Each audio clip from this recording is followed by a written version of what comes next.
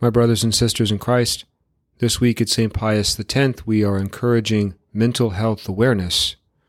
The Gospel and homily fit accordingly. The Lord be with you. A reading from the Holy Gospel according to Luke.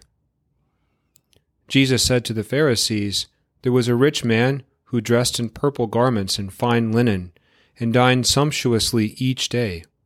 And lying at his door was a poor man named Lazarus, covered with sores, who would gladly have eaten his fill of the scraps that fell from the rich man's table. Dogs even used to come and lick his sores.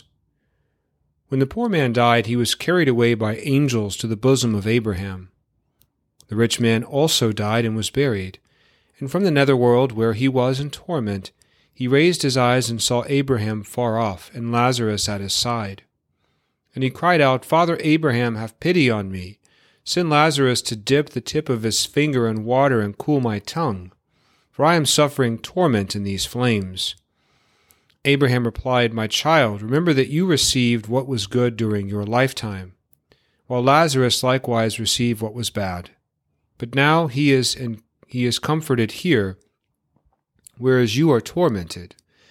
Moreover, between us and you a great chasm is established to prevent anyone from crossing who might wish to go from our side to yours, or from your side to ours.' He said, 'Then I beg you, Father, send him to my father's house, for I have 5 brothers, so that he may warn them, lest they too come to this place of torment.' But Abraham replied, 'They have Moses and the prophets. Let them listen to them.' He said, 'Oh no, Father Abraham, but if someone from the dead goes to them, they will repent.' Then Abraham said, 'If they will not listen to Moses and the prophets, neither will they be persuaded if someone should rise from the dead.'" The Gospel of the Lord.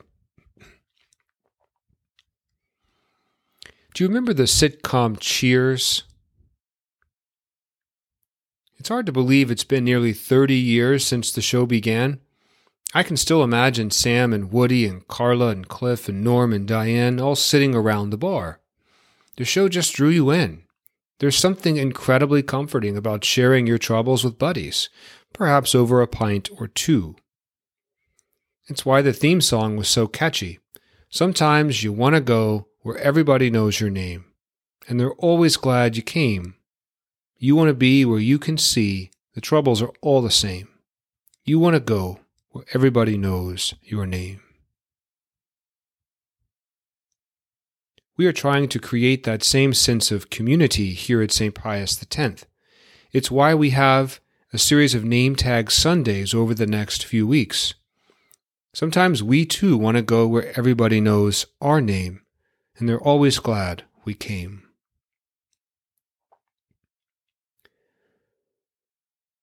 The parable in today's Gospel speaks of the rich man and Lazarus.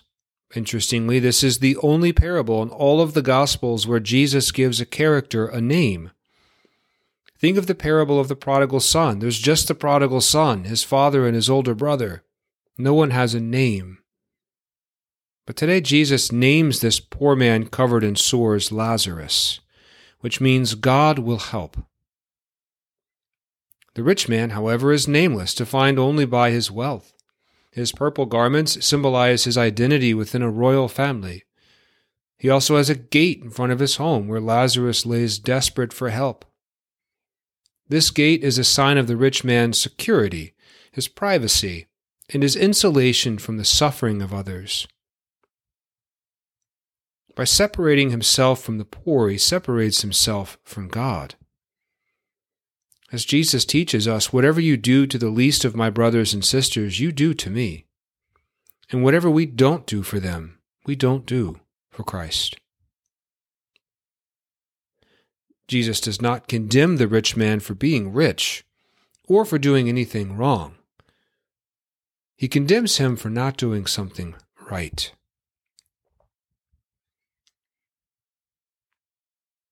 The rich man had the opportunity to encounter Christ daily. Lazarus was literally starving just outside of his gate, eager to eat the mere scraps from his table. The rich man had to step over him just to leave his home. But never did he stop to ask, "Lazarus, are you okay? How can I help?" Even after he dies, the rich man sees Lazarus resting in heaven full and content, but he still thinks of Lazarus as being inferior to himself. He's no more than a bellboy. From the netherworld, the rich man cries out, "Father Abraham, send Lazarus to dip the tip of his finger in water and cool my tongue," meaning send Lazarus down from heaven to serve me. It's almost comical how blind he is to the suffering and to the dignity of others despite the misery he himself now faces.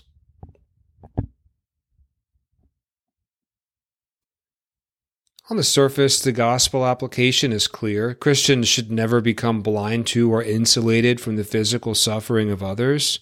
If someone is laying hungry at our feet, then we should help them. But what about the mental, emotional, or spiritual state of others? How can we be alert to those suffering in silence?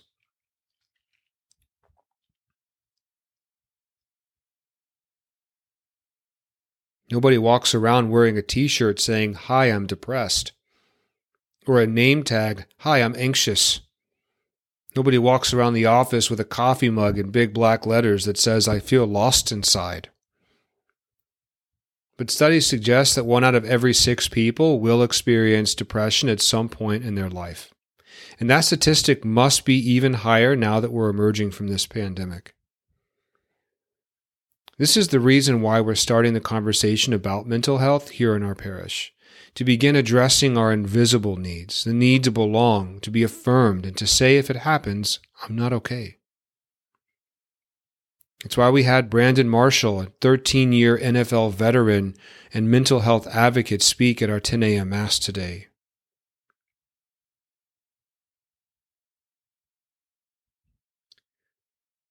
Imagine Sam, Woody, Carla, Cliff, Norm, and Diane sitting around the bar. Sometimes you want to go where everybody knows your name, and they're always glad you came. May we become one of those places where people feel a deep sense of belonging, because that's where real conversations and real healing begins, where everybody knows your name, and they're always glad you came.